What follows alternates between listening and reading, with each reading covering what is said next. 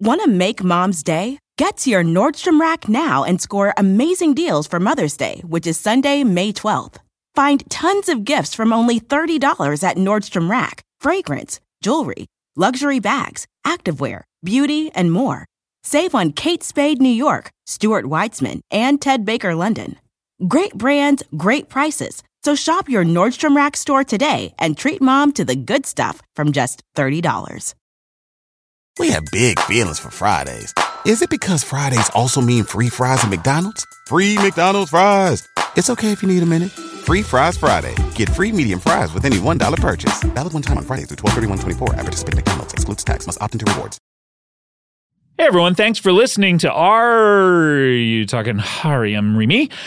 And before we get going, I want to tell you that a quality night's sleep helps you prevent burnout. It helps you make better decisions and improve your memory. I mean, it's right there in the title of this show, REM. We all needed rapid eye movement. Sleeping is where you get that. Well, to design a better mattress, Leesa leveraged 30 plus years of experience and hundreds of hours of testing to develop the perfect mattress for all body shapes and sleeping styles. Through their 110 program, they donate one mattress for every 10 they sell. And together with the Arbor Day Foundation, Leesa plants one tree for every mattress sold. They're a good company. Don't miss these summer savings. Get $160 off of a Leesa mattress at leesa.com/REM. That's LEESA.com/REM.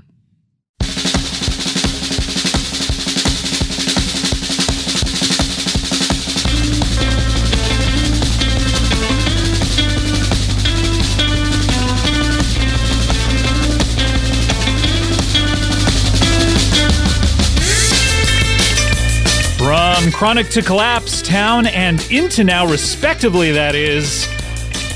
This is Are You Talking REM? Remy, the comprehensive and encyclopedic compendium of all things REM. This is good rock and roll.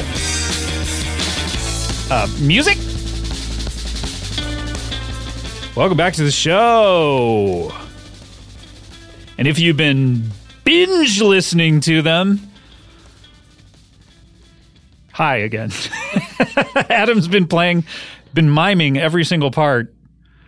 From drums to bass guitar to electric guitar.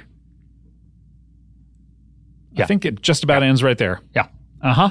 I was just thinking, like, when those guys, we never came up with the Lovable Lads from Liverpool type nickname. I don't even know where they're from. We're talking, of course, about the band REM. Where are they from again? This seems like the kind of thing that we would have covered on this show by now. Are they from different places? Laguna, the Lovable Lads from Laguna. Lovable Lads from Laguna. I wonder when they were recording that song, what's that song called on Dead Letter Office? That one that we were just listening to? Our theme song. I would have to look it up. The one we just claimed as our own and present as our theme song. Well, I mean, they're not using it. Nope. They put it out on Dead Letter Office. It's just sitting there. But I wonder if when they were, because it sounds like the kind of song you're just recording when you're fucking around when waiting you're for young, Michael Stipe dumb, to show and up. full of cum. Oh my God. What if they're like, we have too much cum? Let's record a song. Let's record this song. But yeah, I mean, they're recording that. They're in their 20s, 1985, the 1920s. 86. Do you think they thought, hey, someday this song is going to be the theme song to a podcast about us? I think so. Yeah. I mean, come on. And why not? You know, like when you record a song, it's just laying around. Let some other people have it. The moment you put it out there, it belongs to everyone. Exactly. That's what they say. Welcome to the show. This is a very special episode because this is something that we're calling Collabs into Now.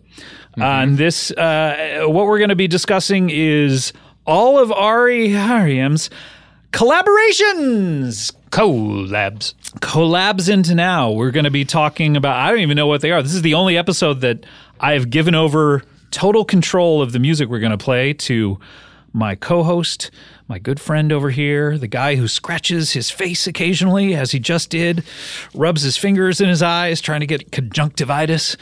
You know him from Krampus. And 7 and a Match. 7 and a Match. You know him from 7 and a Match. And of course, Torque. Please welcome Adam Scott. Have you ever had pink eye? I have. Yeah. It's bad. It's pretty cool. Several times over my life, probably. Good 4 times maybe since I was a little boy. Because do you rub poop in your eyes all the time? Oh, yeah. It's the best thing for it. It's like, I see it's a good way to get rid of pink eye. It's just to rub feces in your eyes. I see it coming out one end. I'm like, what if it was on the other end? Yeah, I got it at Coachella once. Ugh. Because it's just constant dirt in your eyes and dust and everything. Dirt that gives you pink eye. Yeah, but then I was rubbing it and I don't know. Sounds like a portable toilet. Something splashed up in your eye. Ugh. Coachella, Jesus. Coachella. You ever been to Coachella? A couple times, yeah. Who'd you see there? Saw Radiohead once. Yeah, I was there. I saw Prince. Yeah, I was not there. I saw Beastie Boys. I was there. That was I when... feel like I've been a few times then if I saw it, because those are all headliners. Those were all headliners that were on different days. Beastie Boys was the time where I was with the lovely Kulop, and the Blue Man Group started. Yeah. The lights went down. She said, I have to go to the bathroom. Yeah. She left. Could not find me when she returned. Of course not, because it's a giant thing. Could not find me. And instead of thinking, I'll wait for the Blue Man Group to end, the lights will come up and I'll be able to find him, started just bawling and tears coming, thinking that she'd lost me forever and she was stuck in Coachella. Oh man! And the other part is we had mutual friends who had a booth who were selling some stuff. We could have just met there. Or the problem is we didn't make a plan of like, if you can't find me, I'll meet you at that thing. But she just like started crying. So the Blue Man Group live show was the soundtrack to her despair. So anytime that'll come on in the house, she'll be like, turn it off. So wait, sorry. Why would that come on in the house? I have the record. And so for a period of time, for about a year later, occasionally it would come up on random shuffle. Blue Man Group album? Yes, they made an album. Yeah. Moby was on it and some other people. No thanks. Just gonna say no thanks to that. You've said no thanks to it your entire life. Why do you need to rub it in? Well, now, like poo in your eyes. Now that I know it's an option, I'm just gonna say no thanks. What if the I Blue was Man there. Group We is were listening? at the same show. I remember watching Blue Man Group and then cruising on over to the Beastie Boys. But what happened to me was the lights go up, everyone starts filing out. I'm like, okay, I'll find Kulop now. I was nonplussed about it. I wasn't like searching everywhere for it because I was like, the lights will come up. So I start walking back, and there she is just with tears streaming down her face, and she goes, "We're leaving now." Oh, no. And I was like, but the Beastie Boys we're leaving now. So gathered our things, went back in the car, and then sat in that parking lot for an hour and a half waiting to get out, as you used to in Coachella. I don't know if that's still the case. But if the Beastie Boys were performing, weren't most people watching the Beastie Boys? I know, but still people trying to get out. So all we could hear was the Beastie Boys from far away going, Intergalactic. Yeah. Intergalactic. I don't know why that made me cough. Well, just so what you missed was what they do. The Beastie Boys playing and a lot of people cheering and enjoying themselves. But then after that, that sounds great. That sounds like exactly what I wanted to see. The trip out of the parking lot was probably even more fun than the trip you had. What's the longest you've ever sat there in a parking lot trying to get out? I'm sure it was Coachella. I mean, it had to be. The worst for me, excuse me again, was at the what they call the Glen Helen or the Blockbuster. Yeah. There was a K-Rock 80s show, I believe, that Duran Duran played, and a bunch of people. And I went there with my good friend Dave Quackenbush, lead singer of the Vandals, and then the Cure came on, and I've seen several Cure shows Some have been amazing, and some are really dodgy, where they're playing like long 10-minute versions of album tracks that you're just like, it's just those slow Cure songs that are just a slog to get through. And I love them, but I've seen some bad shows, and so we were like, let's get the fuck out of here. Yeah. So you could see it was turning into one of those shows. Yeah, I think like the very first song they played was like Wish or something like really slow. And we said, let's get out of here before the traffic. We go out there, and we were trapped in the car for 3.5 hours. Why? Because I don't know what the parking lot was like there or something. They wouldn't allow, there was only like one lane for everyone. 3.5 hours. So we could hear the entire 2-hour Cure set from very far away. And were they stacked and people? It wasn't stacked. No, it was just like purely trying to get out of the parking lot. They only had like one lane of cars at the Blockbuster up in Glen Helen. I saw REM there. REM, back to REM. But we did hear, I was like, man, we should have just watched The Cure. The people who stayed for The Cure, I read online recently, had a 5-hour wait to get out. So what? Yeah, just the worst. You think they would have come up with ways, and it had been around for a while. There must have been some. I don't think so. I think they just were like, for safety's sake, we're only letting people out of this one lane exit. You could have watched The Godfather. I could have. In your car. Part 2. Yeah. One of the best films. Wait a minute. Is this I Love Films? Yeah.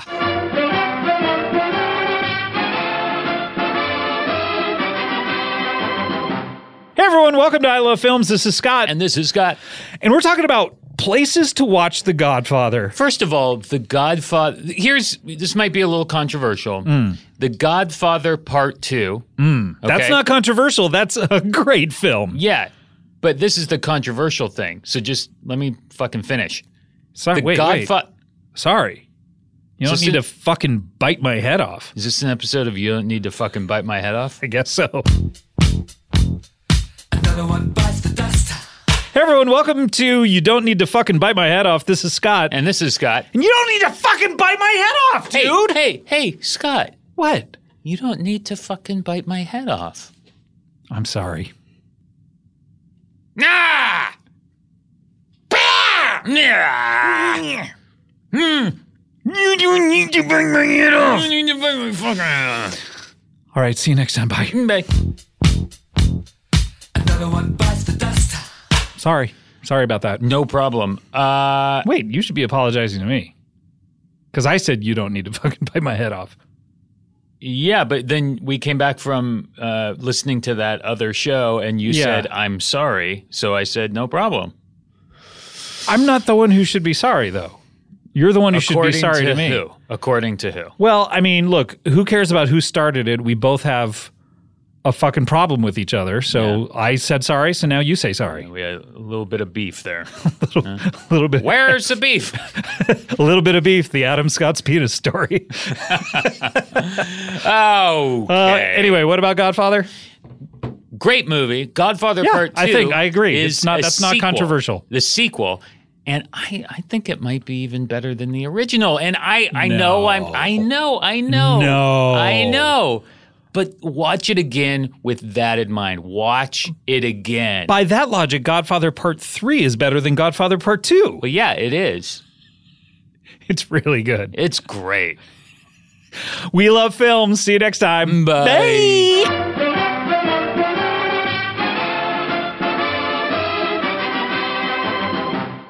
Good up. It got a little tense. A little contentious. Well, yeah. I don't know. I don't think those guys like each other. They've been doing the show for so long together. I think there's like some.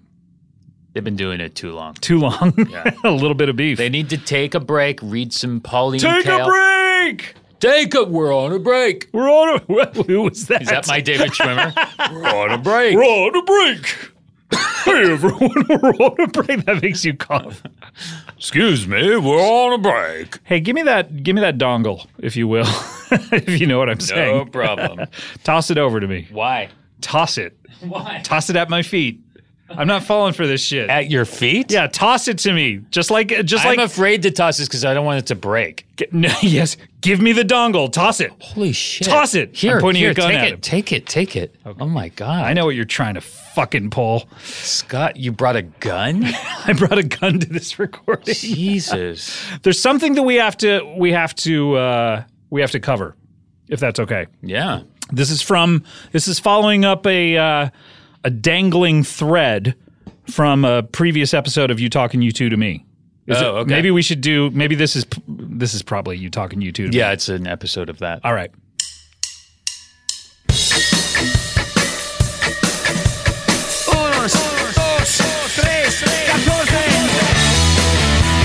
From boy to breaking wave. Every last one of them, that is. This is You Talking U2 to Me, the comprehensive and encyclopedic compendium of all things U2. This is good rock and roll music. We are back. My man Adam over here. Hey, everybody. This is Scott. And remember when we went to go see the band U2? Yeah, at MSG. Little MSG action. And this is a previous episode. Remember our good friend Bonobos? We were at a party and he came up to us and said, "Did you hear it?" Yeah. And we were like, What? "What are you talking about, dude? Back off. Yeah. Back up. Leave us be. Let us live our lives, Bonobos. We're just trying to enjoy This a party. We're trying to party, Bonobos. We are trying to party. You're harshing our vibe, Bonobos. You are harshing our mellow so fucking bad. Right now. And he was like, no. I gave you a shout out from the stage. Yeah. And we were like, no, you didn't. You're a liar. But turns out, and we asked sharp-eared listeners to go try to find video or audio of this, and they found it. Are you serious? I sent this to you, and I guess you never listened to it. You sent me the entire concert. Yeah, but it was queued up to the point. Oh, okay. Well, I didn't know that. I didn't press it. I was like, I don't need to see the concert again this soon after seeing it. Well, here it goes. I think I've queued it up to around when it happens. And it was a little hard to hear in some of the videos, but this is pristine high-res audio of the entire concert, and we have found When We Believe It Actually Happens. Here we go.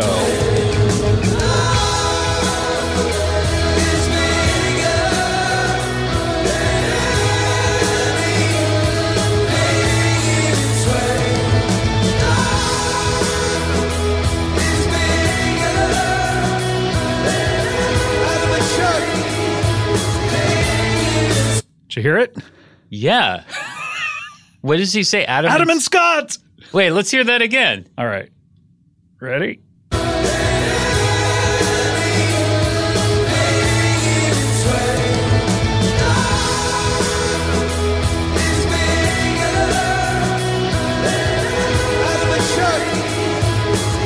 Whoa. During the anthemic Love is Bigger Than Anything in Its Way, Adam and Scott! Whoa. Wow, he really did. He really did. What a guy, huh? And it's on video, too, so you could see him doing it? No, this is just the audio. Oh, okay. But I think someone might have captured a far away video of it. But yeah, that's it. What do you think? That's amazing. Pretty amazing. He's not full of shit. Is this an episode of Bonobos Isn't Full of Shit? Yeah. You ain't fuck shit. Shit. Hey everyone, welcome to Bonobos Isn't Full of Shit. This is Scott. And this is Scott. And we're just talking about people who are full of shit. And I can tell you one guy who is not full of shit. Yeah, me too. Bonobos.com. That's who I was going to say. I thought for sure this dude was full of fucking Well, I was shit. thinking about people who are full of shit. Sure, Can like we who do name a got? few? Yeah. Who you got? Abraham Lincoln. Oh my God, that dude. It's like, come on, bro. Yeah. Like, yeah, we get it. You want to go see a play. Yeah, go ahead. Go ahead. Who's stopping you? Well, one guy. Yeah, one Another guy's- guy who was full of shit. Well, no, he wasn't able to stop him from seeing the play. Just stopped him from seeing some of the play. Did we ever hear how much of the play he actually got to see?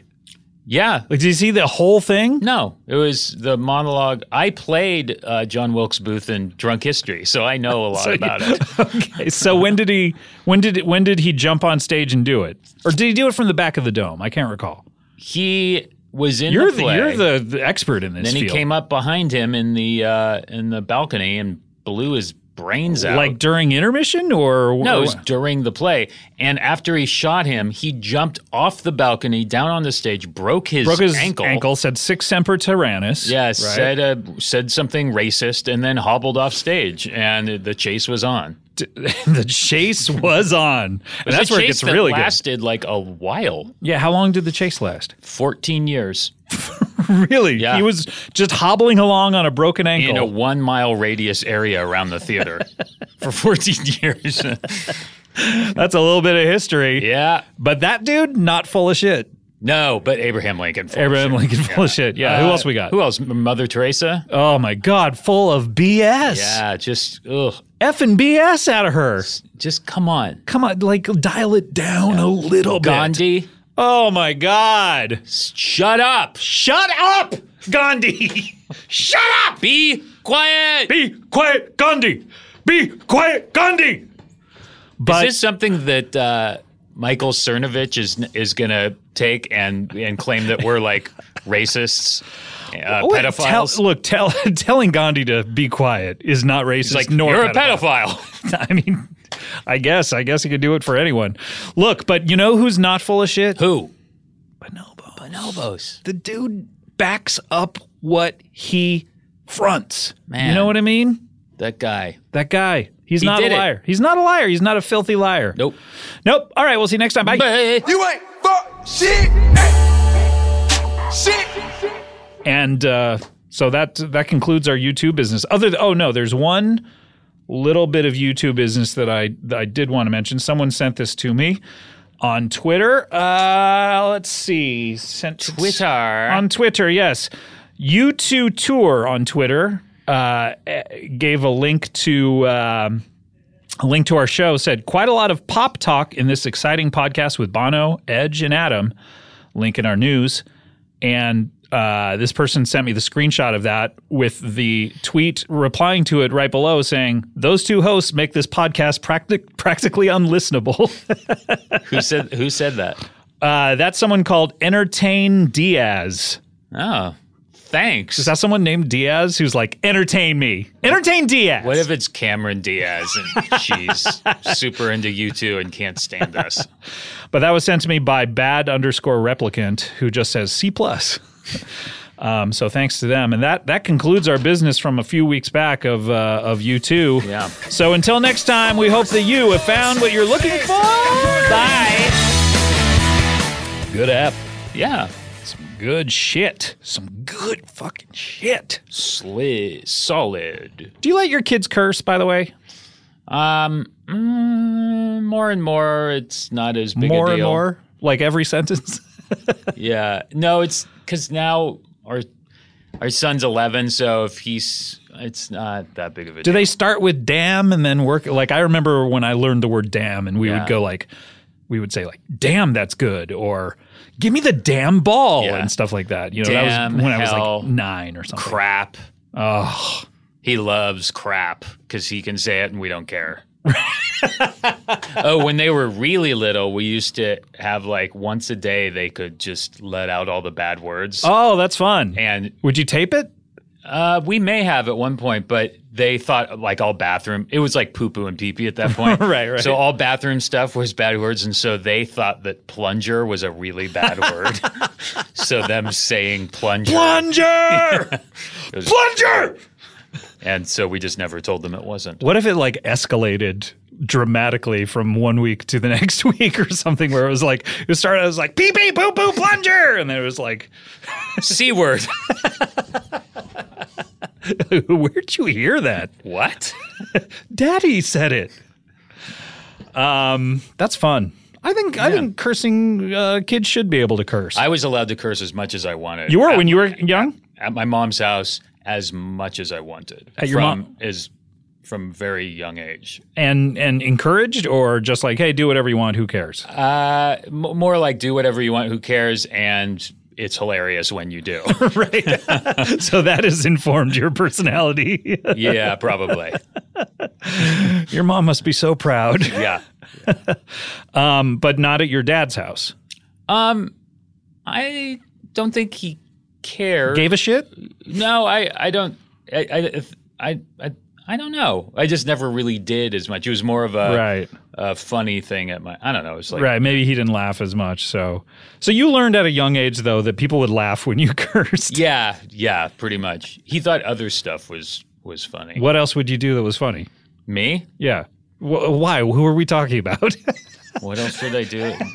Not he really. thought other stuff was funny. What am I talking about? Like sitcoms? Yeah. I don't know. You don't want to talk about this. A lot of Not really. painful memories. What else is this show other than talking about painful memories? Yeah. And what were you listening to when I said fuck in front of my mom and her friends. Yeah. And her friends? Whoa. We're talking about the band R.E.M. here. Yeah.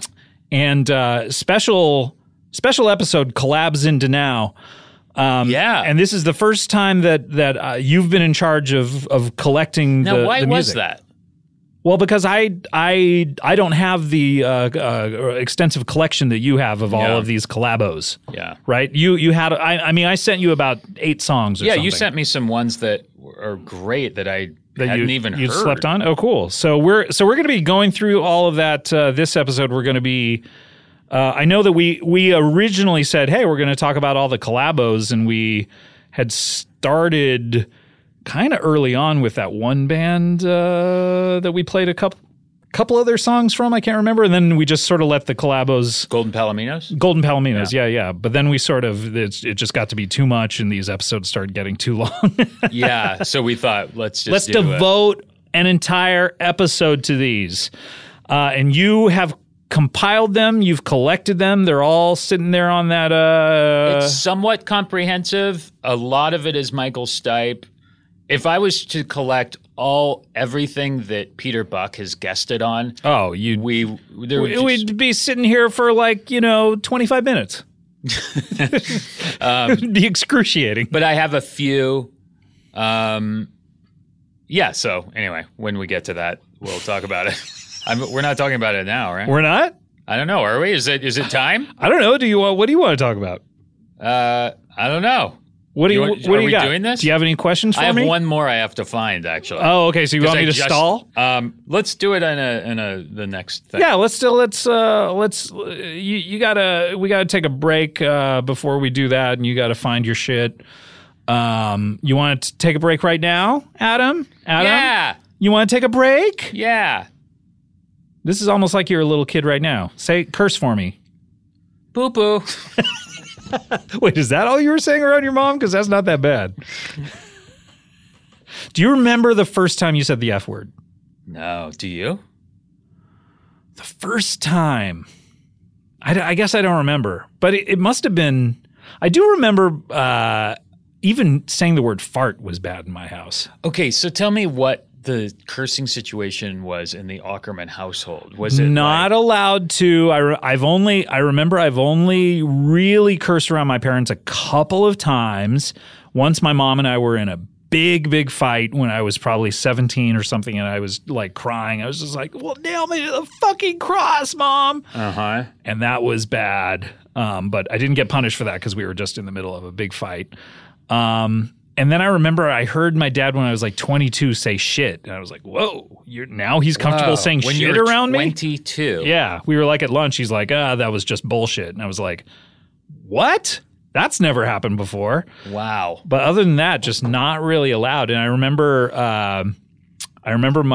when my sister was a baby, my mom doing this thing where she was like, substituting the first word of any she would point at body parts on my sister and substituting. She would be like foot, like okay. This is a bad example because it actually starts with F, but like say it's hand, right? Yeah. And she would substitute the first letter in it for anything, and so she was like, "This is your fand, this is your felly, This is your right. And then when she got to the part in her hair, she said, "This is your fart," and it made us laugh so hard. Yeah. And she realized she shouldn't have said that, and it was kind of a big deal. It was a big deal, but we laughed and laughed and laughed. Nowadays, like, who cares? Yeah, but that is something that would make kids laugh for like a solid 5 minutes. But I don't even think my sister was even like able to talk at that minute. It just like made me and my mom laugh really hard. I remember I cursed in a show that I was in when I was 19. And my mom wanted to see it, and I was embarrassed. And I was like, "Oh no, there's like cursing in the show." And she was like, "I don't care." And that was when I realized that my mom cared less about it than my dad did.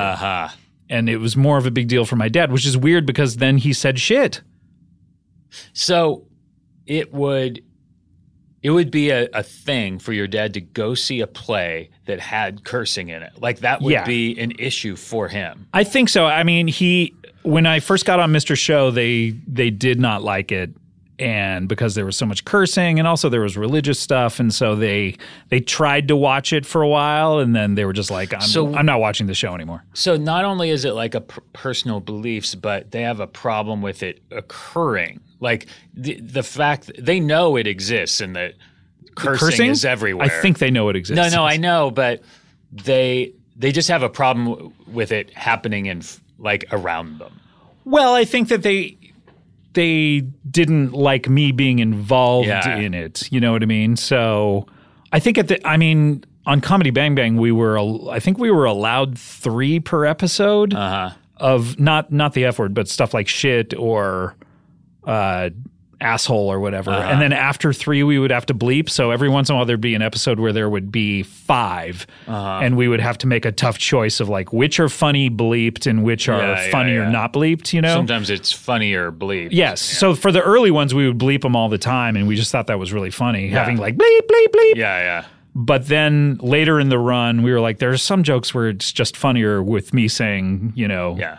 Shithead. Yeah. So, and I don't think they gave a shit about that at all. But on Mr. Show, it was so coarse and so hardcore that I think they were just like, this is not for me. So what do they watch? Like, what's their favorite show or movie? Like, what do they like to do for entertainment? Well, that's the thing is like, I think that it's gotten to the point where I remember this. My mom liked The Sopranos, and I found that out and couldn't believe that she liked The Sopranos. But like I say, I think my mom cares less about it. Yeah. But my sister, because mom had been watching The Sopranos, had for her birthday gotten my mom the soundtrack of The Sopranos, the second soundtrack, the Peppers and Eggs one, which had 2 CDs, and we put it on during dinner. And is there like dialogue from the show? The hidden track. That after a moment of silence after the last track is just dialogue from the show. And it was on during dinner. It's just like James Gandolfini going, "Hey, fuck you," and all this stuff. And we were like, we should probably turn that off. That's hilarious. But yeah, I remember I was watching like Steve Martin's second special at home once when I would get home maybe an hour before my mom. After I would get home from school and have an hour, and I was watching Steve Martin's special, and he said the F word in it, and I was like really nervous because I knew it was coming up or something. And then I remember I was listening to the Dead Milkmen once in that hour before my mom got home, and I would blast the music, right? And there's this Dead Milkmen song, "Life is Shit." And where they just like are like, life is shit. It was real sing-songy. Yeah. And I was just blasting it. And my mom got home and was so pissed off. She's like, "What do the neighbors think?" Yeah. I was like, they don't give a shit. God, I remember finding songs that had curse words in them. Was like that song on the Repo Man soundtrack. Oh, which one? Pablo Picasso. He's never called an asshole. Yeah. Just playing that for someone and watching them. Just sitting there and watching them for when the word asshole happens. Isn't it crazy? I was thinking about this the other day because I was listening to Prince. I'm on a big Prince kick now where I have arranged all of his songs in alphabetical order.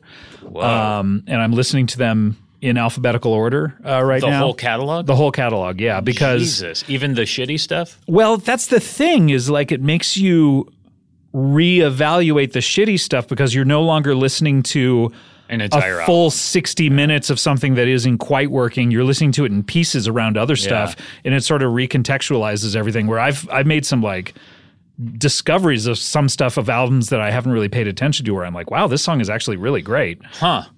So in any case, but I was listening to Erotic City and just thinking about how they used to play that down here in LA on Kiss FM, even the week where it's basically he's saying we can fuck until the dawn. Yeah. And I the first time I heard it on Kiss FM, I was like, what the hell? How are they able to play this on the radio? Yeah. They're both saying we can fuck until the dawn. Is it just because they didn't understand what they were saying? No, it's because technically the lyrics are we can funk until the dawn. Oh. But they're obviously they're saying we can fuck. And so they played it for like a month, and it was a big hit. And they must have gotten so many complaints. I mean, come on. If I was a parent too, I was just listening to pop radio with my kids or whatever in the car, and suddenly we can fuck until the dawn. It was like they must have gotten so many complaints that they did a special, but it was such a big hit. They had to play it. Yeah. So they did a special remix of it, I remember, where it was like, do, do, do, do, do. And then they would cut out the part of they would cut out that part of the lyrics entirely. It would just be like, making love till Cherry's gone, making love till Cherry's gone, making love till like, which is not even as good. Or I mean, it's not even like helping the situation. No. Making love till Cherry's gone, like basically saying like I'm gonna take your virginity. Take your virginity like until your virginity is gone, which I think it happens just at the basic insertion part. Yeah, and there's just some connotations in there that aren't great. They're not even connotations. It's basically just saying. So anyway, and then after that, I think they just stopped playing it on the. But that what we were talking about with the In and Out Urge stickers, like what a strange environment. Yeah, that song was playing on the radio. Octopussy was a movie in the multiplexes, and the In and Out Urge stickers were bumper everywhere. Stickers.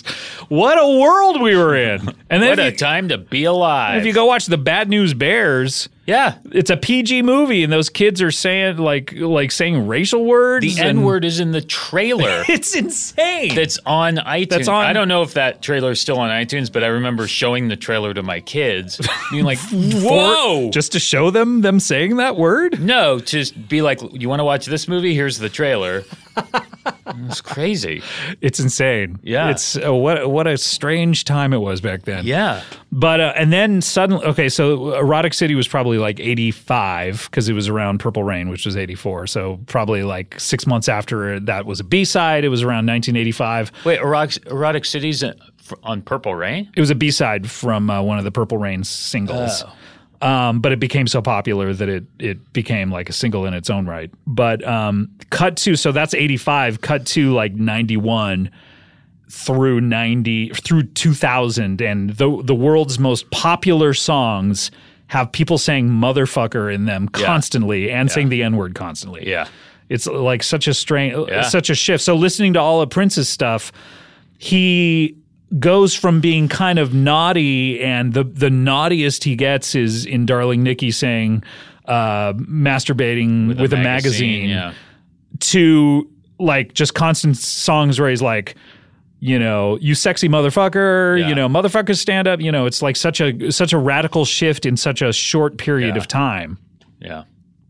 I never like Prince is like all the big records I have and know well, but as far as deep diving, I've never done it. Well, we should do a show about that. What do you say? Like a show that would never end because Sign of the Times is supposed to be like his best record, right? I think Purple Rain is insurmountable. Well, I mean, and Purple Rain's like all hits, like the entire every record. single song is amazing. But it's only like 9 songs or something. And not that that's not an achievement. I'm just saying like it's kind of a short. It's like a record from 1984. It's like it's a 40-minute record. 39, yeah. But Sign of the Times is great. It's a double record. Yeah. But it's about, I think that's about 90 minutes. Yeah. And that's probably number 2 for me. Yeah. If you'd love, I don't know Sign of the Times at all. It's great. That's a lot of people say Dirty Mind is maybe number 2. I think 1999 is so great, and Sign of the Times is so great. Dirty Mind would be underneath that. I remember I got Sign of the Times back in like '89 or something because listening to REM talk about how great it is and why they say Sign of the Times in Exhuming McCarthy. Oh, they do? Yeah, so I got the record and just could never figure out where my into it. Like, are you not really into like R&B or soul stuff or funk type of stuff? It's not that. Like the Purple Rain, top to bottom, is a great record, and I love it because it's so catchy. Mm-hmm. Like, it's unbelievable. Sign of the Times is like really catchy though. Good. It's got some great. I just never really dove in, and so I probably you gotta, bro. Let's do our Prince our Prince series next. Oh my God. Can you imagine? No. It would be 35 episodes or something. It would never end. I've always like. Did you ever like rap music or anything like that? Yeah. Not as much as kind of. I think the generation following us really like, because when rap really penetrated like white suburbia. That was 85 with Run DMC, with Aerosmith. I remember I was in a Christian play called High Tops. I may have talked about this. And the older kid, I was 15, and the older kids would pick me up from my house to drive me there. Yeah. And they loved two records. They loved Run DMC, Raising Hell. Yeah. And they knew every word, and they would rap along with it, which made me fall in love with this record because these kids were like cool and 2 years older than me. Yeah. And they would do every single rap, and they loved David Lee Roth's "Crazy from the Heat." Yeah. Or no, wait. Was it Crazy from the Heat or was it Eat 'Em and Smile? I can't remember. But those two records, like every single car trip we ever took. And so Crazy from the Heat was the huge one. But that was an EP, I feel like. Oh yeah, you're so right. So I'm thinking like California Girl. Yeah, I think it was Eat 'Em and Smile. Yeah. So both of those records, I just was like, this is cool. And listening to Run DMC, Raising Hell, followed by Beastie Boys' License to Ill. Yeah. Those two records made me like prime falling in love with rap music. Like from that, I was never in that group of people who are like, oh yeah, put a C at the beginning of rap, because it's not even music. Oh, me neither. I mean, I got so into License to Ill and all the Beastie Boys records, and I just, it was just like intermittent. I would go in and out of hip hop. Right. I got really into the West Coast, Dr. Dre, Snoop stuff. When that was all exploding, I was deep into like REM and 10,000 Maniacs and was not – I liked it on the radio and stuff, but I wasn't like diving in. Right, yeah. I remember I got the Death Row Greatest Hits CD and put it on and was just laughing throughout the entire thing at all the lyrics. Yeah.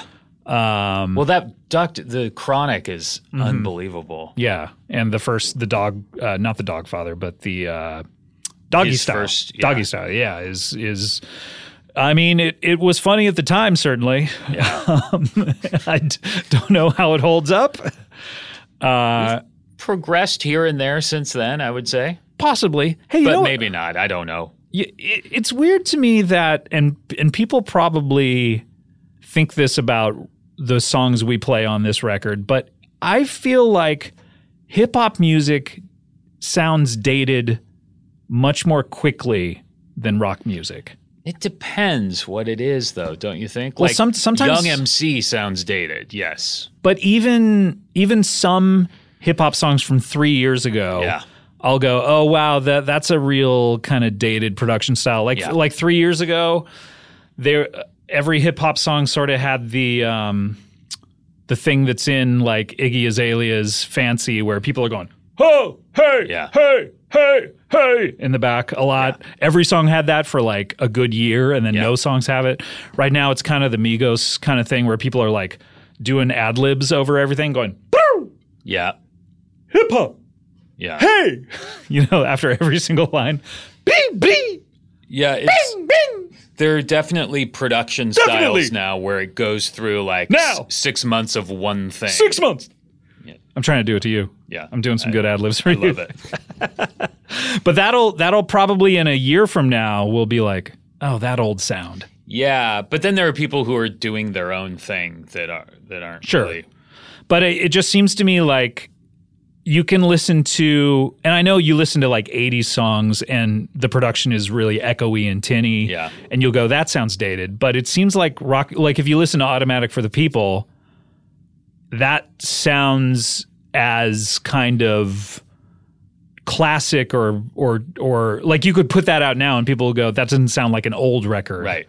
You know what I mean? That's why I find Green fascinating production-wise, because it doesn't sound like necessarily an album from 1988, whereas Document has a bit more. Document, it has that one song that sounds just like, who's that producer who produces Bad Brains and the Chili Peppers? It sounds exactly not Rick Rubin. You mean Chili Peppers before? Yeah, but like Rick the Rubin. early Chili Peppers. Yeah. And Bad Brains records where there's a lot of echo on the drums. Yeah. There's which song is it on Document that Lightning sounds a lot Hopkins? like? Yeah, I think it's one of those songs where it's like, oh wow, they really liked that production style and were doing it in that. Yeah, Green sounds much more kind of contained and like they had some. What do they do when they record drums? They put pillows and rugs all around. When you're like recording drums in a home studio. No, you're thinking of when you're decorating your house. Oh, right. Look, we need to take a break. Have you found your thing finally? Yeah. Okay, great. So we wasted enough time. Yeah. We're going to take a break. When we come back, we are going to go straight into Collabs Into Now. This is Are You Talking REM Remy?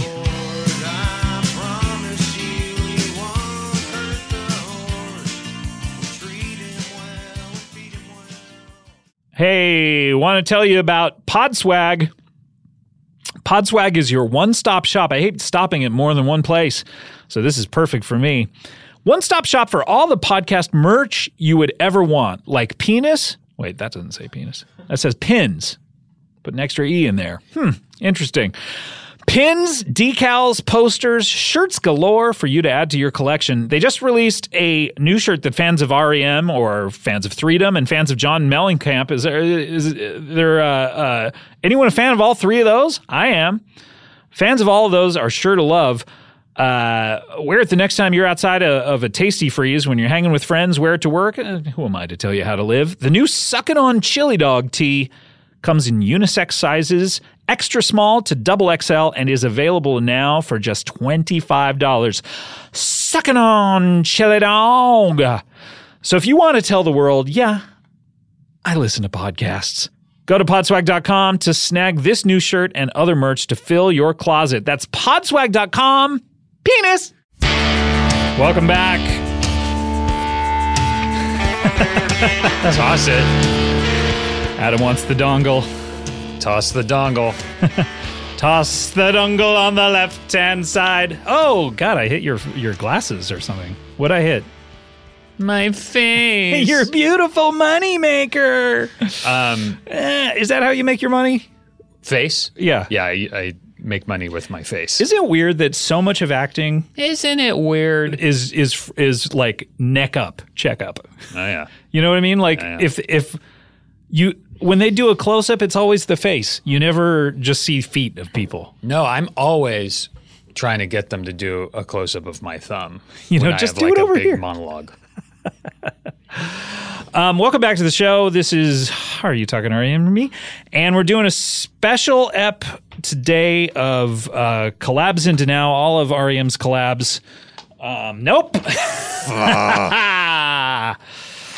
All of REM's collab. Whoa! Squeeze me. Squeezy. Adam, what do we have today? Well, I put them in All right, Professor. order of We don't need to know your entire thought process. So we've already played these, but here's Boy Go featuring Michael Stipe from the Golden Palominos. Palominos record. And this was a record like in what year? 85-ish, Finkel? I believe this is 85, yes? We played this at one point, We right? probably did. This is a pretty dodgy beat here. Oh. This sounds like the theme song to like a White Shadow or Magnum PI. It does. It sounds like interstitial music in like an early James Spader movie. Right. And we're talking early James Spader. Pre-Ultron. It is crazy how kind of dated this sounds. Well, we were just talking about dated production style. The 80s has the most... It's crazy. The music that REM was making in this period sounds fine. Yeah. They weren't doing any of this.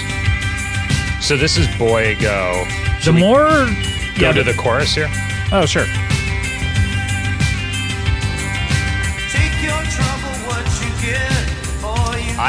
Does Michael Stipe sing on this? Is that what it is? Yeah, I think that might be him singing right there. That's him singing? Yeah. It is? Uh-huh. Let me hear a little more.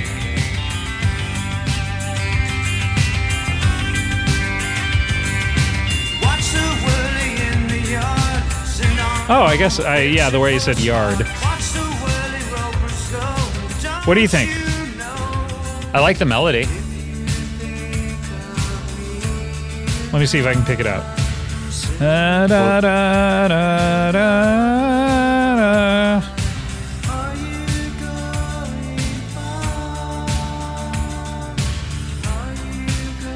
So is this the first time that anyone in REM had worked with another band on record? I don't think so, but I'm not completely sure. I had never really heard this until you played it for me. Cool. So it was, I guess that was the chorus that was just... Maybe? Okay, so this is another Golden Palomino song. This is called Clustering Train. It's from that same album that Michael Stipe also guests on.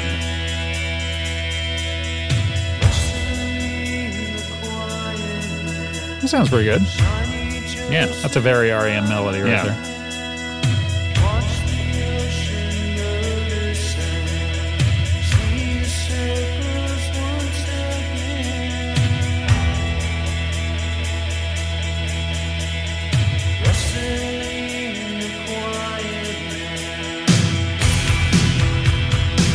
Real booming drums.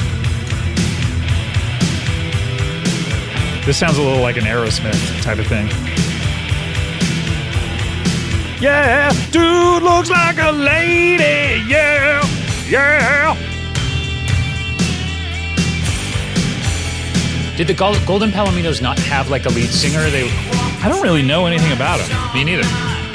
Well, thanks for doing some research with these songs that you're bringing us. I really thought you knew about them because you played these. I did when we recorded that. I probably read about it in one of those books, but I've not retained any of that knowledge. For whatever reason, I thought these were songs you totally knew back then. Oh no, I bought it for the episode that we did. Wasn't Boy one of Dave Holmes' favorite songs? Oh yeah, I think he mentioned that. Is that this one?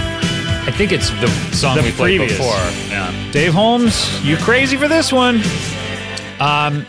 So this next one is a Campfire song on 10,000 Maniacs' second record, their huge record, In My Tribe. This was a big deal. Was this 87-ish or so? 86, I believe. And this was a big deal. This is a huge album, and then this kind of duet in this song was a big deal. And here it is.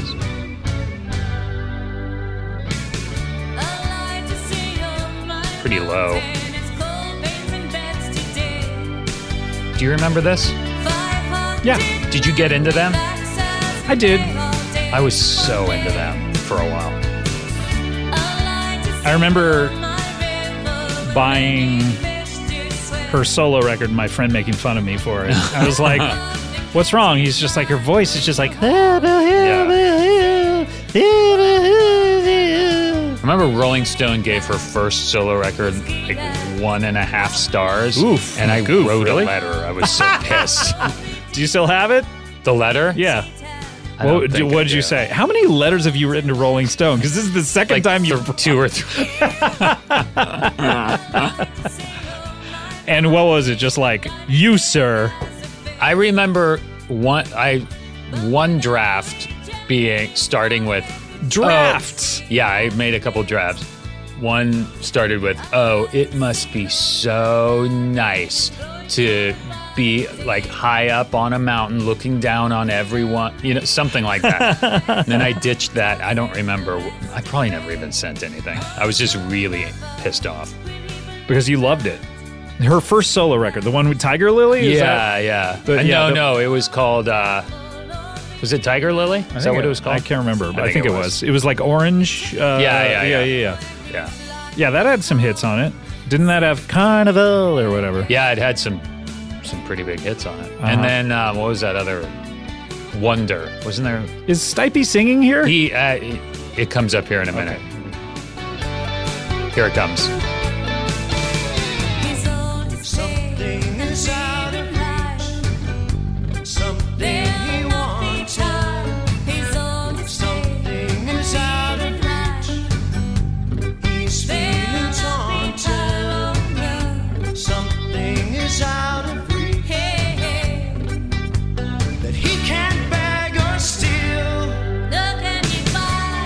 That's it. Pretty good. Yeah. Remember when everyone thought they were dating because they sang together a lot? Yeah. And they toured together. I think 10,000 Maniacs opened for them on the pageantry tour. Maybe they did. We don't know. Yeah. And then they did the inauguration. They sang To Sir With Love. Right. Together. Yeah, for good old Tricky Bill. Slick Willie. Slick Willie. I did not have sexual relations with that woman. That's dead on. I love it. I love impressions. Of any stripe. I love it. Okay, let me try another one. Who's this? I did not have sexual relations with that woman. Al Pacino. That's it. It's great. Yep. Love it. How about this one? You can't handle the truth. Say I did not have sexual relations with that woman. I did not have sexual relations with that girl. Yeah. That's the guy, the Joker, the 5 Easy Pieces. I'm blanking on his name. Yeah. Jared Leto. Jared Leto, yes. This is the Indigo Girls called Kid Fears. Michael Stipe guests on this one as well. Their first record in 1987. R.E.M. really championed the Indigo Girls and helped them sort of get their start. You don't say. Were you into this album when it came out? I was not. Man. I don't believe I've ever listened to an Indigo Girls song. Really? This first album is incredible.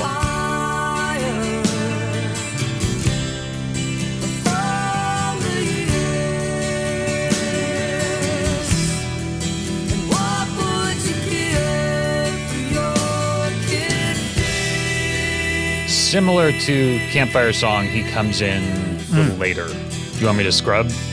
Yeah, man. Let's scrub it up. Usually I don't want no scrubs, but in this Here it case, comes. I'll make an exception.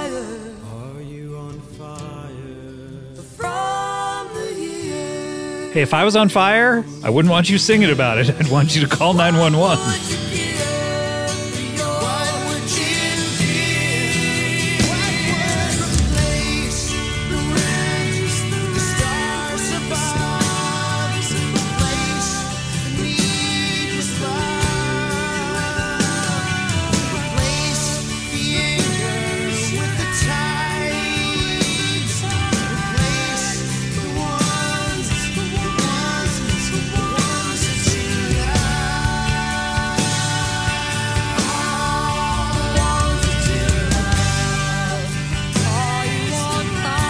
Pretty good.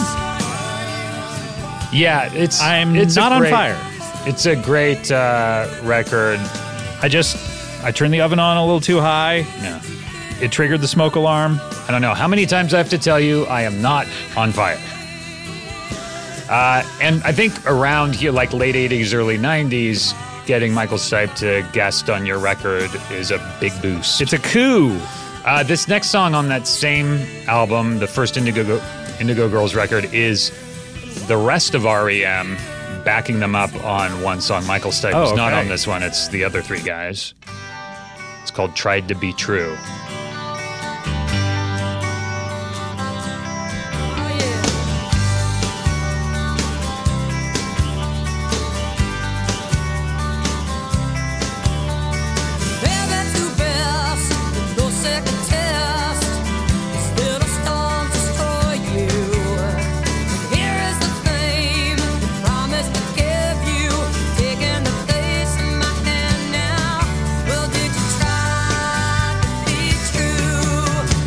separates me from you now?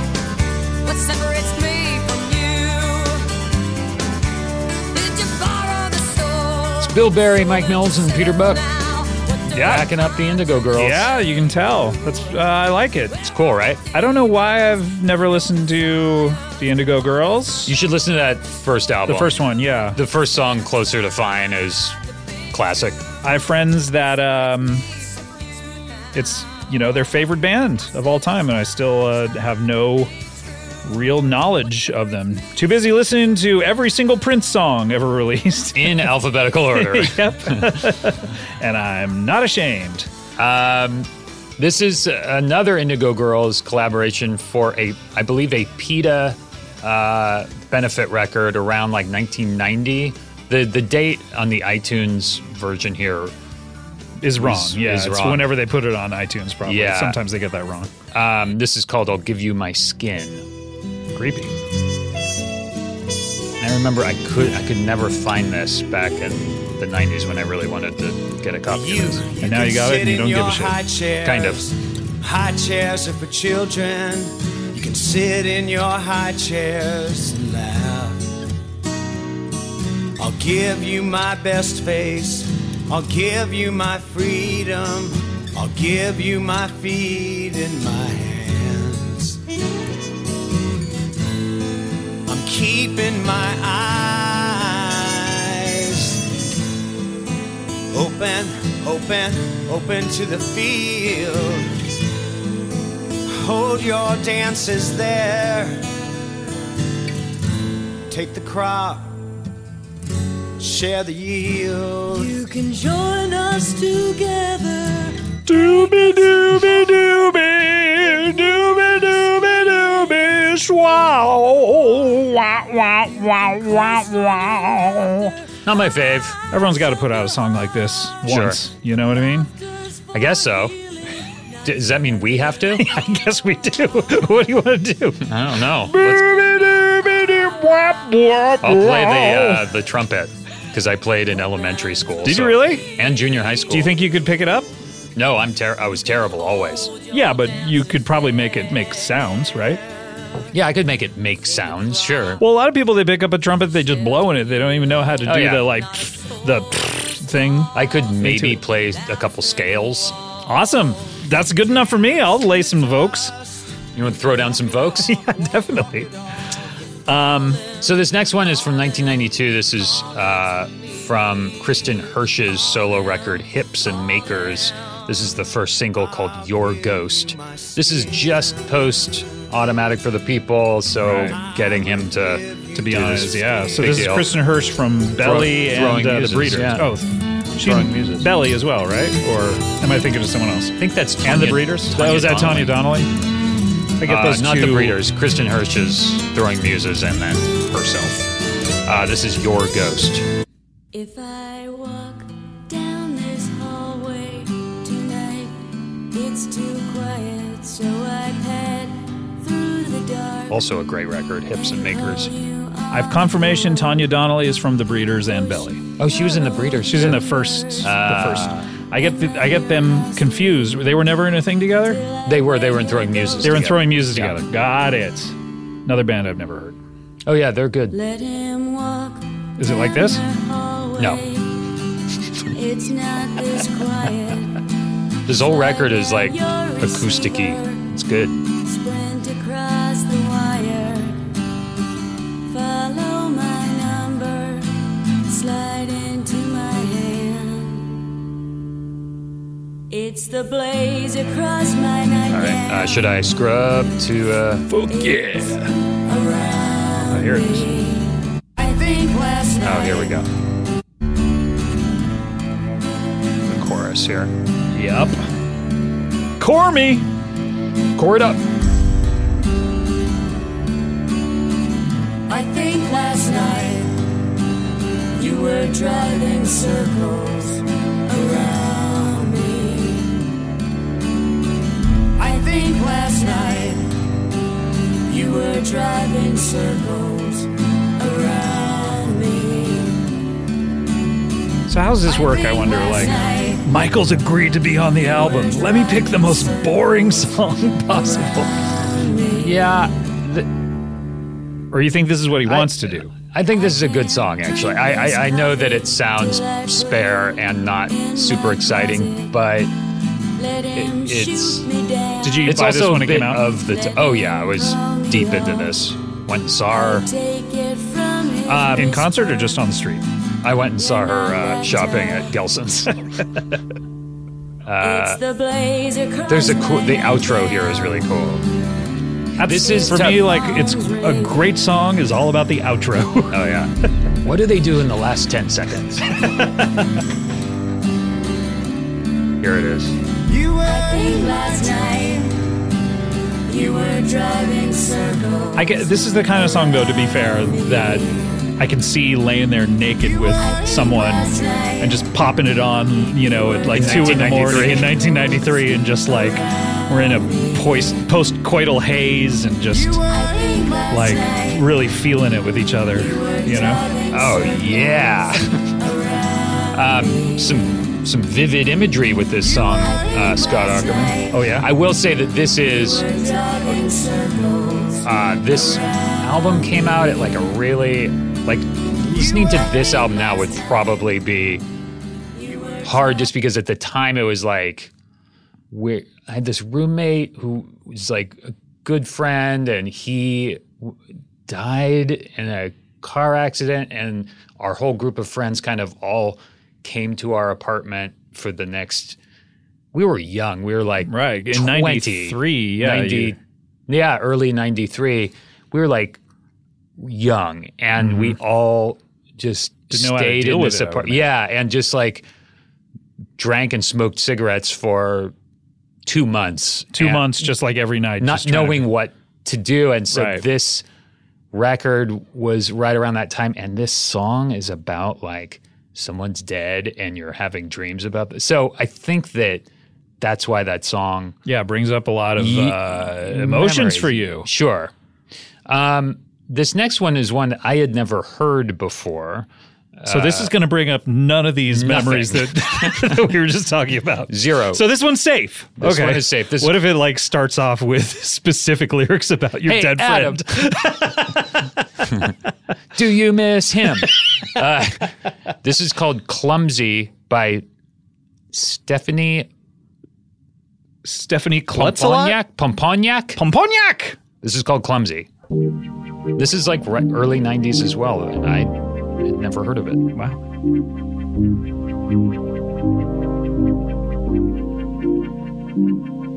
I'm clumsy. Whoops. I dropped something. I tripped on the stairs. Scraped my knee a bit. Poop my pants. That's not being clumsy. It's not. Pooping your pants is not like, whoops. I guess, well, in a way, I guess it's... Well, if you that guy's poop your real pants, clumsy. He's constantly shitting his pants. If you poop your pants every time you stub your toe yeah. or Real drop klutz. something. Oh, smell that? Yeah, that klutz is at it again. Get to it. What is happening? I don't know. Have you heard this yet? You haven't even heard it. No, I just bought it. Sight unseen. No, I listened to these today. Yeah. That's right. Oh, Stefan Pomponiak. Oh, it all makes sense now.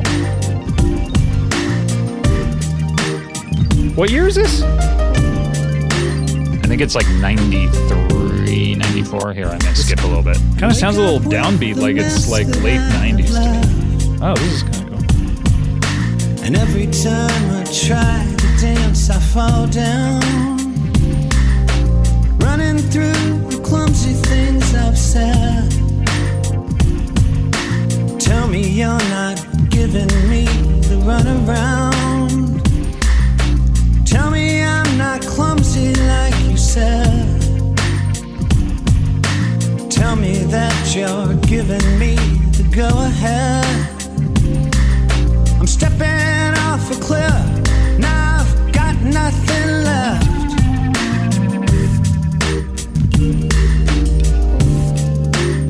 Okay. What do you think? I like it. Yeah. Yeah. I mean, it kind of reminds me of... I'm interested in what year it is because it kind of reminds me more of the 95 through 99 period of like Massive Attack. Yeah, me too, which is kind of stuff. Why I put them in order. In Chrony? In Chrony.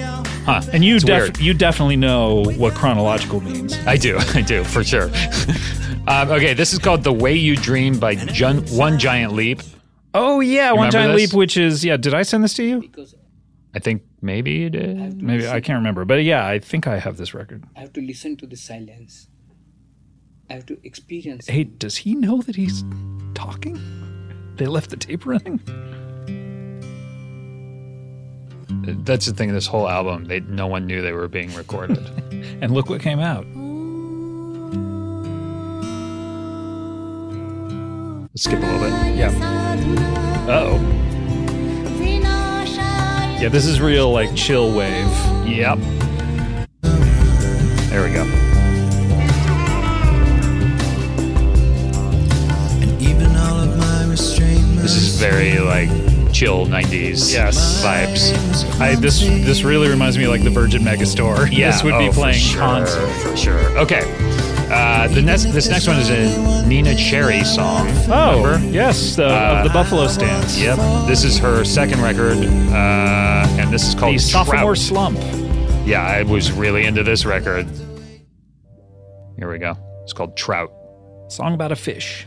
I think this is a single as well. Good luck with that.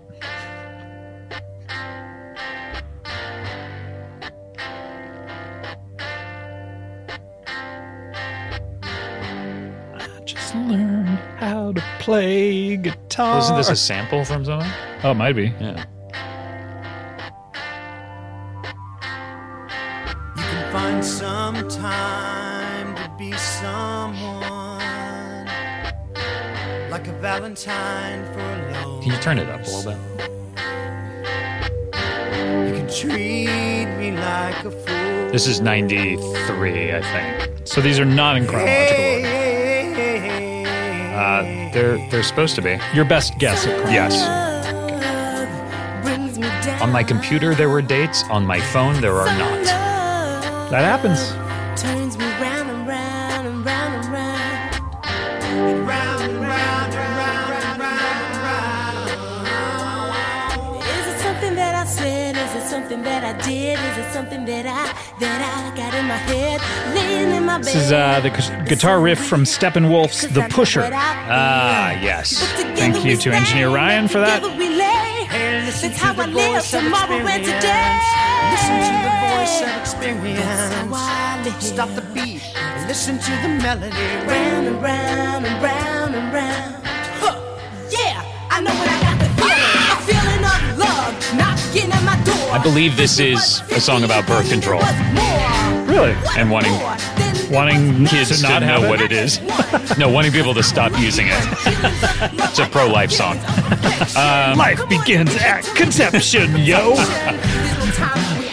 Okay, this next one, we're jumping ahead about a decade here to 2005, I believe.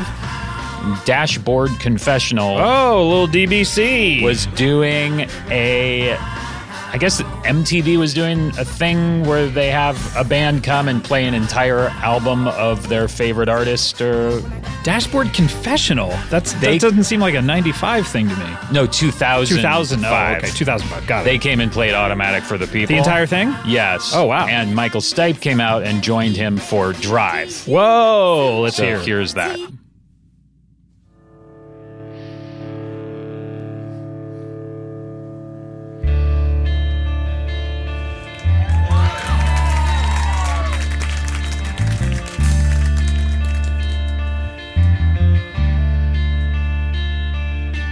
Smack, crack, push, whack. Tie another one to the racks, baby.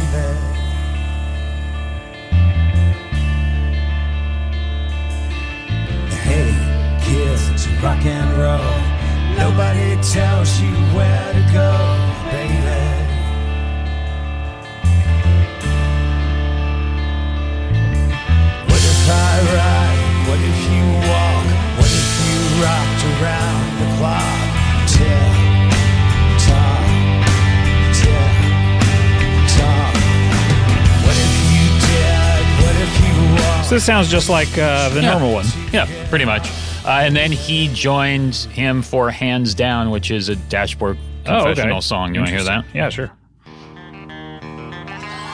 I never really got into Me either. Dashboard Confessional. They're like emo. Yeah. Very It's emotional. all that guy. It's all his Yeah. like writing. And Breathe in for love, breathe in so deep. This air is blessed, you share with me. This night is wild, so calm and dull. These hearts, they race from self-control. Your legs are smooth. so there's that. Yeah. Interesting. Yeah, this next one is from 2006. This is In the Sun. It's a benefit single for Gulf Relief after Hurricane This is Katrina. with Chris Martin, right? With Chris Martin. Of Coldplay. Yes. All right. I picture you in the sun, wondering what went wrong, and falling down on your knees, asking. Did you get this at the time? Were you into this? I bought it. Yeah, me I too. think I sent it to you, right? Yeah. But I never really Got into it? got into it. No. Me neither. And all you sing, and trying to find anything you can feel. Did they write it together, maybe? No. Believe Let's hear Chris Martin coming in. Is he gonna go? God's Oh, love be with you when you're. always. May God's love be with you. Yeah, it's pretty. Yeah, not bad. I know I would apologize if I could. All right. That look. same year. Okay, one more and then we gotta take a break. One more and we have to That's take a where it break, goes. Adam. This next one is Broken Promise by Placebo. Ah, yes. You sent me this one as well. I like Placebo. They have a good song with David Bowie as well.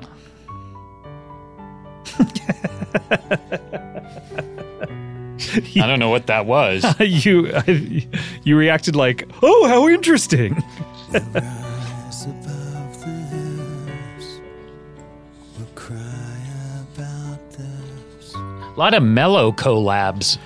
Yeah, I wonder why. It's like, I wonder what we're missing collab-wise. I'm sure there are ones. probably.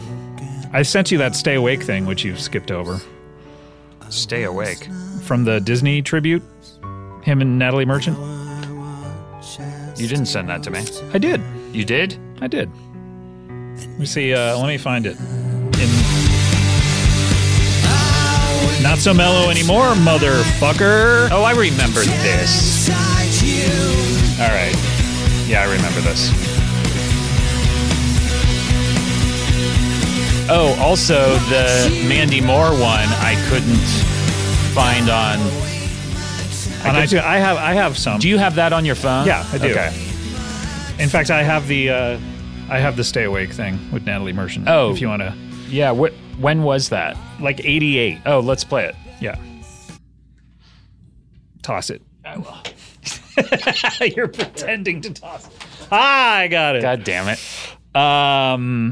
Yes, this is like 1988 for a Disney tribute record that was really good. That like the Replacements are on and Los Lobos. Aha. And this is this is 9 minutes. Jesus. Let me find out exactly when they come onto it. And it's the song Stay Awake? It's they sing Little April Showers at 3:32. So I'm gonna And move. it's just the two of them, or is it like 10,000 Maniacs with I think it's Michael? just the two of them.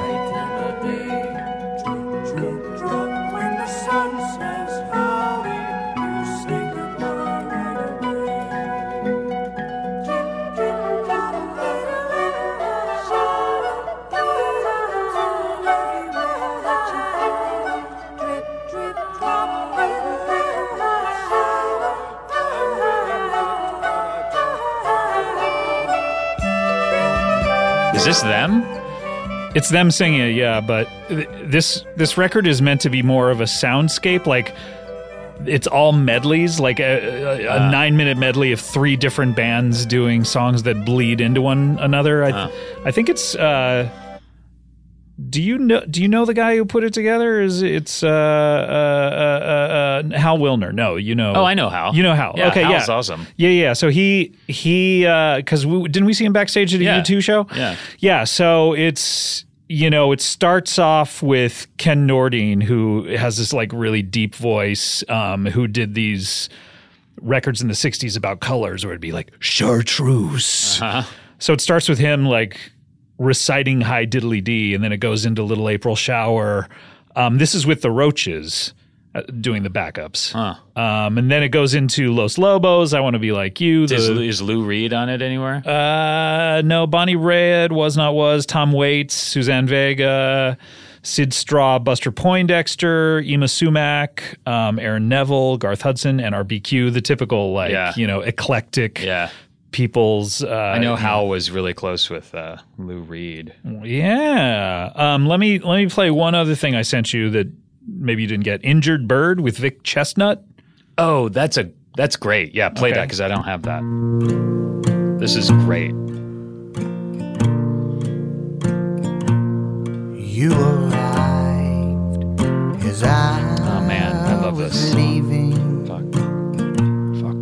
You were filled with that popular feeling.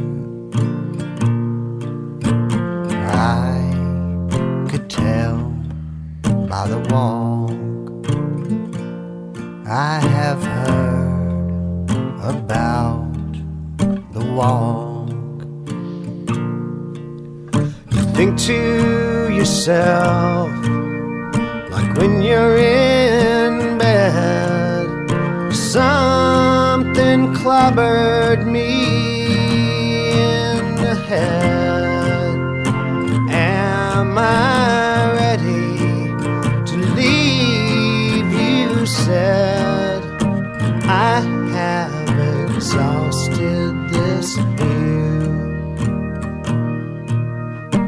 I have exhausted this view. I was flattered but ambivalent. I was captive and I was spent. I was wounded the other day.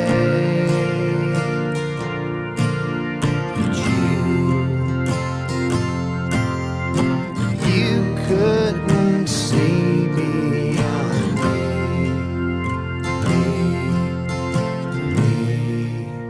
Cool. I love that. Why don't you have it? That. I don't know. I completely forgot about that, and your brain is broken or I know. something. What's the name of that? Injured Bird. I sent you the MP3. I'll resend it to you if you want. No, I'm fine. Oh, you don't? No, because you have your Apple Music or whatever, Yeah. so you don't ever listen to MP3s anymore. See, this is why I'm not going to go into this, but I got several people who wrote to me saying like that I was right about my iPod. Really? And people were like, Adam doesn't get it. Well, I can always use MP3s. It's just this is easier. Yeah. We need to take a break.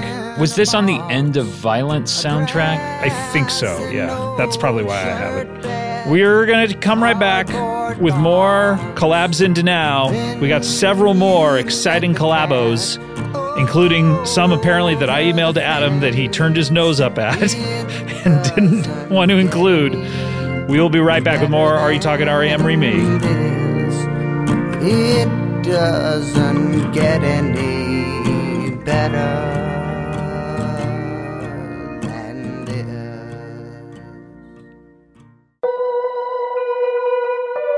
Welcome back to Collabs Into Now, listening to several REM collaborations. This is a song called Greenfields. Ryan, look up who this is.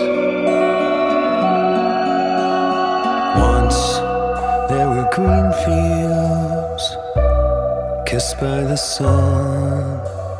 Once there were valleys. What is this? Trying to figure that out.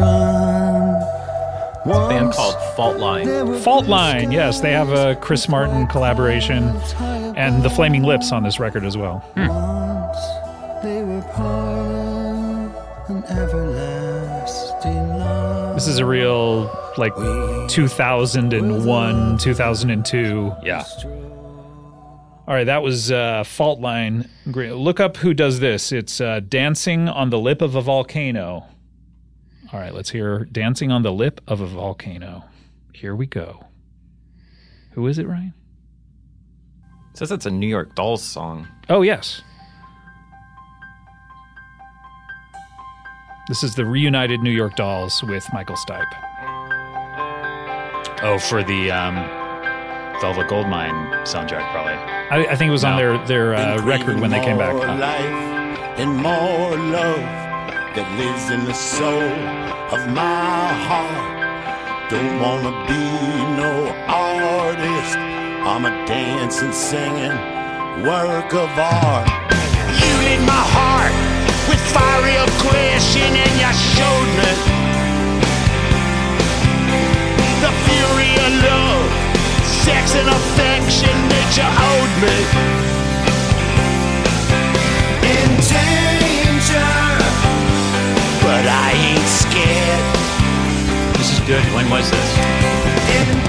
I think they got back together, if I had to guess, around 2006. This is Someday It Will Please Us to Remember Even This, I think is the name of the record, Ryan. I feel like it was later than that they got back together. 2006. Fuck you, buddy.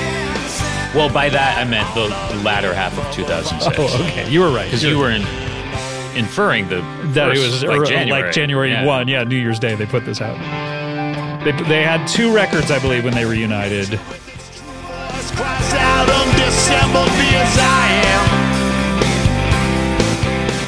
Pretty good. He must have loved the New York Dolls. Yeah, along with Patti Smith and all that stuff.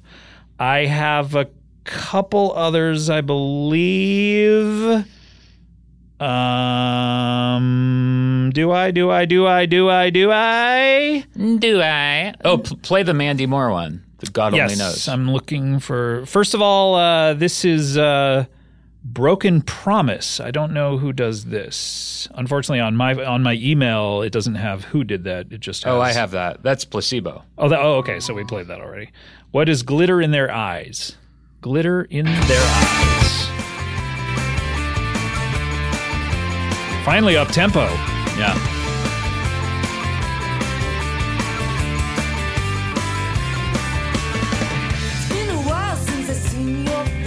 Oh, this is Patti Smith. Oh, it is. Oh, right. Yeah. I have this one, too. This is good.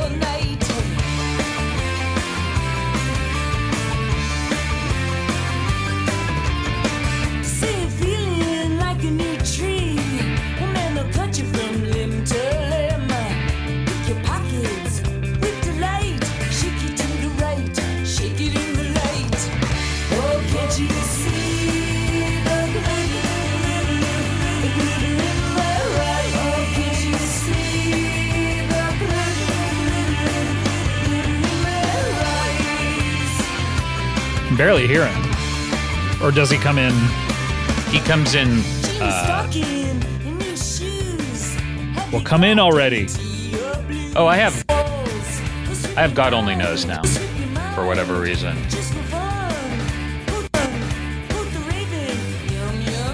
Tired of waiting, Patty.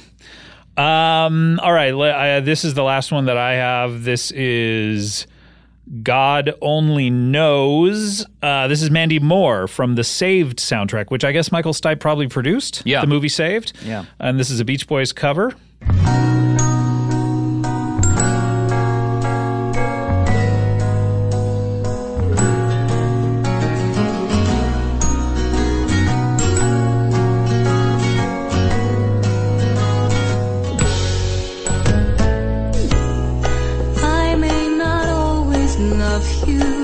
Mrs. Ryan Adams. There are stars above you. Currently on This Is Us. That's right. Talented person. So sure about it. God only knows what I never saw Saved. Neither did I. I heard it was funny. Yeah. Not sure why the MP3 is bad. Like, I don't think this was officially released or something. No, it's not on iTunes or anything. Yeah. So I must have gotten it off of, like, LimeWire or something. Yeah. God, I remember LimeWire. I have so much stuff still in my library that sounds like shit. Yeah. Including this.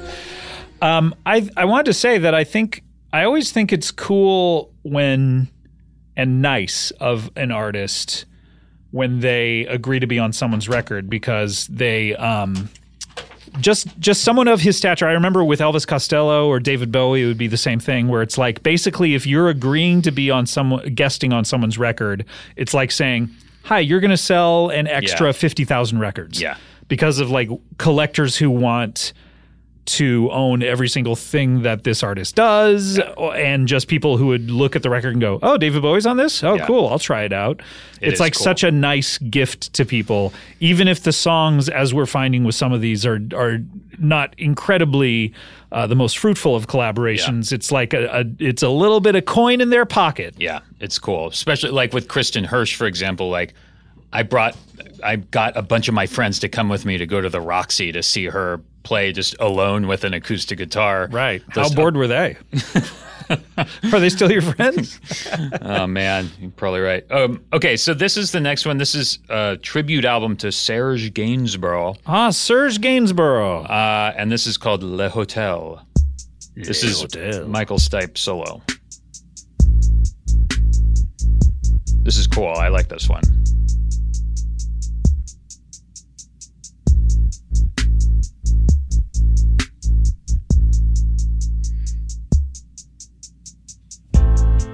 At number 56, 7, 8, 9, it doesn't matter. Of a well-known secret street, if you knock on the door. First once, then 3 more knocks. You let inside. Alone, and sometimes even not alone. A maid without saying a word walks in front of you. All right, what do you think? I'm not a huge fan of spoken word. Yeah, it's some things Serge Gainsbourg can pull off. It's tough for other people to quite get there. Did you ever get into him at all? Not really. I like his daughter. Yeah, she's great. This one's called Cherie by Dub Gabriel. Cherie or Cherie? Cherie. This is right around 2009, I think. Whoa, baby. I say we gotta go. That song needs a comeback. Yeah. Wild Thing. You make my heart sing.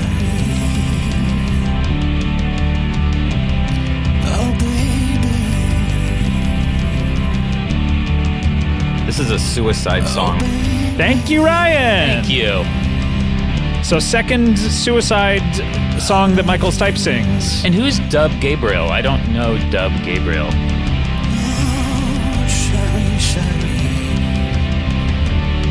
I like this. Yeah, it's cool.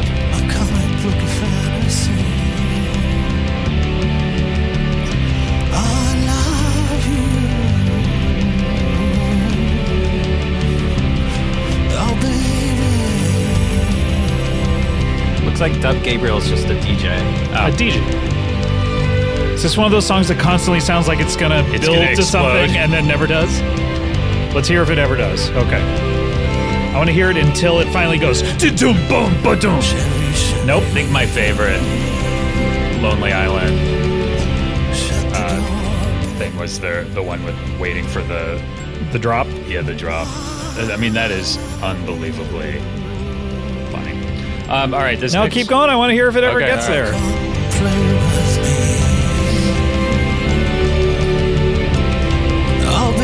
This song's 40 minutes long. No, I'm just kidding. Probably doesn't, right? I don't know. Do you want me to skip? Skip ahead a little bit. See if it's like. It still sounds like it's about to do it. Like they've switched over to the snare. I like this though. This is good. No, it's great. Yeah. Oh, it's so close.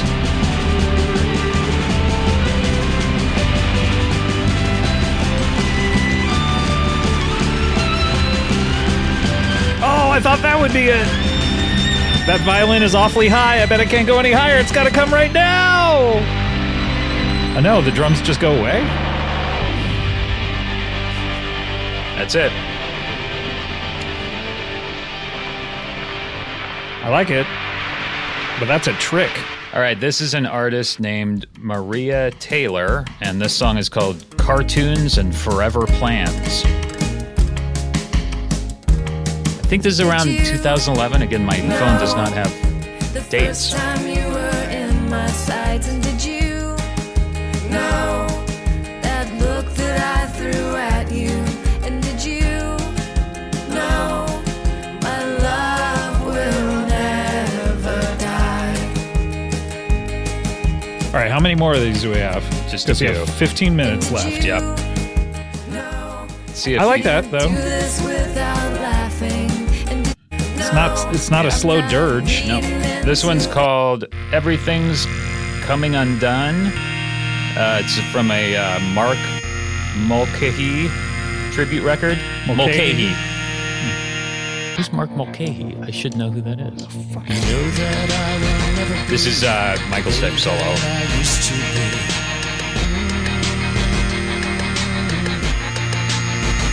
Oh, I remember this. Miracle Legion. He was the lead singer of Miracle Legion. This is good. I like this. This next one was a weird one that came out, I think 2013. It's he and Courtney Love singing a song called Rio Grande. And it says, in parentheses, with Jack Shit, which I don't know what that Jack means. Shit is the band that Pete Thomas, Elvis Costello's drummer, was the drummer of. Oh, really? I believe I saw them once at a tiki bar here in town somewhere, because Craig Anton invited me. Well, this song's awesome. The anchors weighed and the sails they are set.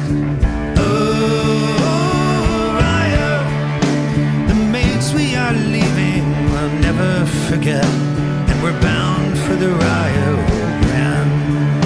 So let's pack up your donkeys and get underway. Oh, Rio, the girls we are leaving can take our half pay, and we're bound for the Rio Grande. Jolly good Courtney Love. Okay. This is a Brian Wilson song. Brian Wilson's first solo album. It's awesome. Fisher Spooner put out a record this year that Michael Stipe produced, and this is the first song off of that record. I guess I made a bad decision. The record's really good. I like this. Keep playing it. So this is the last of the Michael Stipe ones that I have. Right. There's probably others that we don't have. But I'm sure. One of the kind of most notorious collaborations. Shut up, I like this. We're in a room. Not this. This is doomed. What did I say I'd do? What did I say I would do? Take it all the way. What am I looking for? So he doesn't sing on it, he just produced it. Yeah. It's great. It's really good. I think he could make a great solo record. Why doesn't he? I don't know.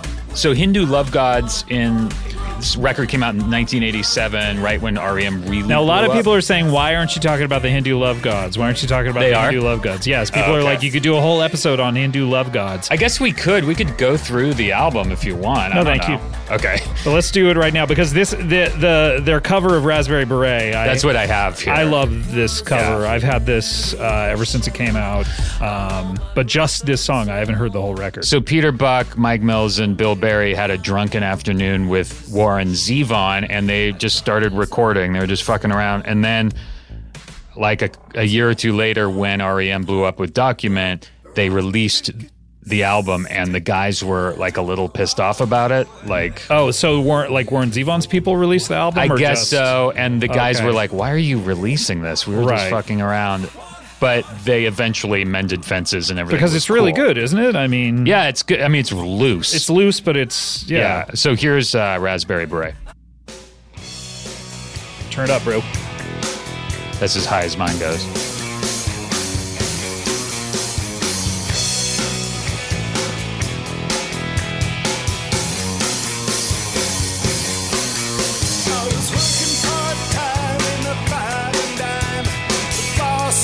Was this a single? Told me several times that he didn't like my kind, 'cause I was a bit too leisurely. I was always busy doing something close to nothing, different than the time before. That's when I saw her. Oh, I saw her. Walked into the outdoor for a raspberry beret, the kind you find in a second-hand store. Raspberry beret.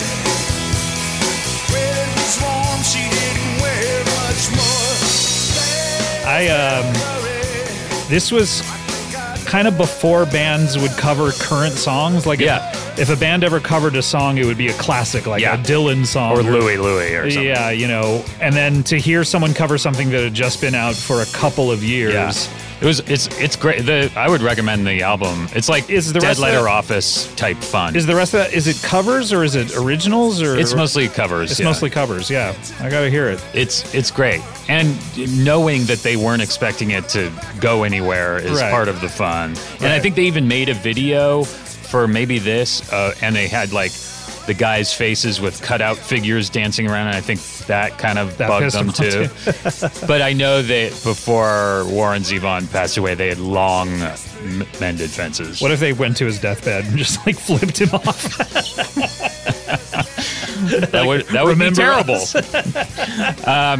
So Peter Buck early on championed Uncle Tupelo and produced their, I think, second record. Uncle Tupelo, who, of course, was the No Depression country act that spawned Wilco and Sunvolt. This album's called March 16th through 20th, 1992. It's basically like recorded live, essentially, in the studio. It's really great. It's hard to take your place at the end, son. Get to you one by one. No light ever shines. So he's playing guitar on this? I don't know if he's playing anything. He I know just he produced the record. Oh, he produced it, okay. Maybe a waste of words. So that's the first song on the album called Grindstone. It's cool. I like Uncle Tupelo. Me too. Not as much as Wilco, I would say. So just this year, First Aid Kit put out their third record called, is it called Rebel Heart? First Aid Kit, whom I first got to know because they do a beautiful Fleet Foxes cover. Yeah. And then I just saw their Coachella set this year. And how was it? Yeah, really good. Yeah. They do a great... They're Swedish, if I'm correct. Mm-hmm. They look to be in their 20s. Yeah, this is them covering Walk Unafraid. It was on the Wild soundtrack, starring Reese Witherspoon, directed by This should John be on the Marcali. covers episode. Are we going to do a covers episode? Yeah, turn this off. Done. Okay, this is Rebel Heart by First Aid Kit. Ruins is the name of the record. And Peter Buck plays all over this record, pretty much every song, I believe. Did they ask him to, or you just... No, he just barged in and started playing. This is a great album. And I would look at... Have you watched the video of them playing Emmylou for Emmylou Harris? No. There's a song called Emmylou off their first record that's unbelievably good. And it's about her? It's about her. They play it to her, and she... starts it's a very emotional video that anyone who likes getting emotional should watch. No thanks. I'm a robot. I care not for those types of things. No, thank you. So this is a great record. Such good harmonies. This is a great unbelievable. Great songwriters too. And then here's Arthur Buck, which we've talked about. Yes, before. we've talked about, but have you listened to the whole record yet? Yeah, it's awesome. Awesome. Peter Buck and Joseph Arthur. This is the first single, correct? Yes, it is. Okay. And this just came out like a month and a half ago. But there's nothing to fear. Just tune into the presence that's clear. Hold on, let's hear a little bit more of this. Sure. Just ask yourself, am I aware? And see what happens next. I am the moment, waiting for you. Yeah, I like this. Yeah, this is good. Moment, waiting for you. I am the moment, waiting for you and you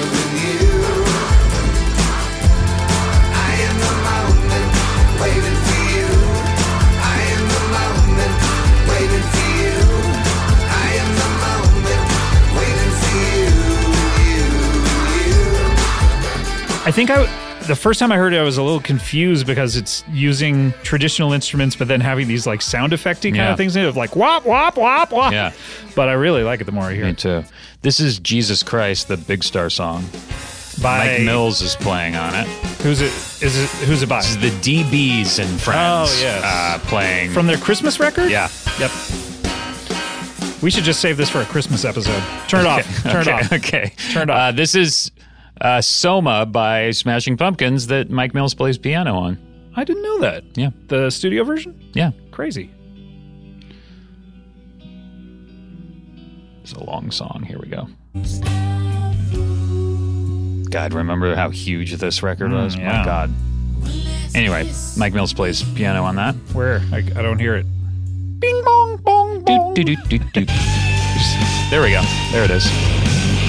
And I don't know if we've played this on the show before, but this is Photograph REM with Natalie Merchant. Natalie Merchant. Right. Almost on Automatic for the People. But I caught up with it on a Born to Choose compilation, Yes. Is that right? Yeah.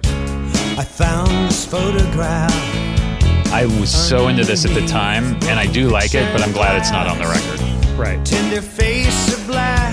It doesn't stand up to the rest of those songs quite. Haunting sight.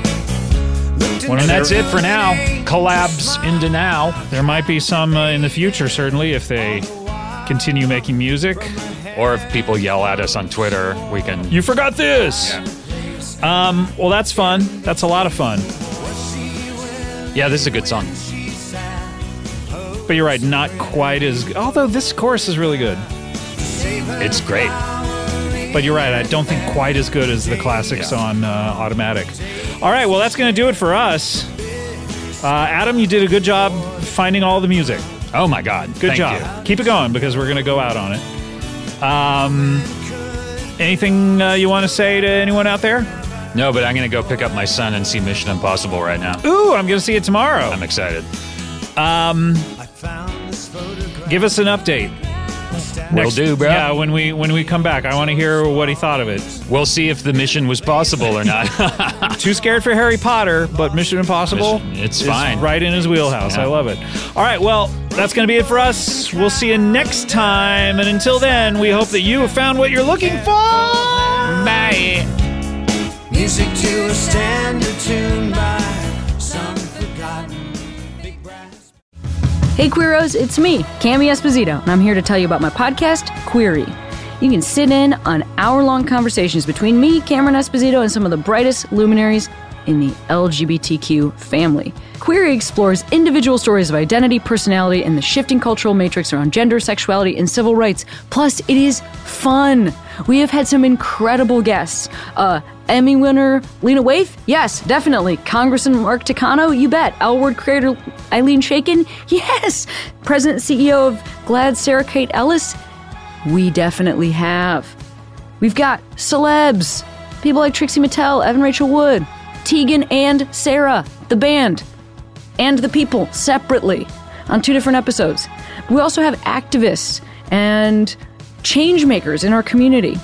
I think it's a one-of-a-kind show full of chats you have never heard before. It's identity, it's community, it's Query. You can find Query every Monday on Stitcher, Apple Podcasts, and Spotify, or wherever you get your podcasts.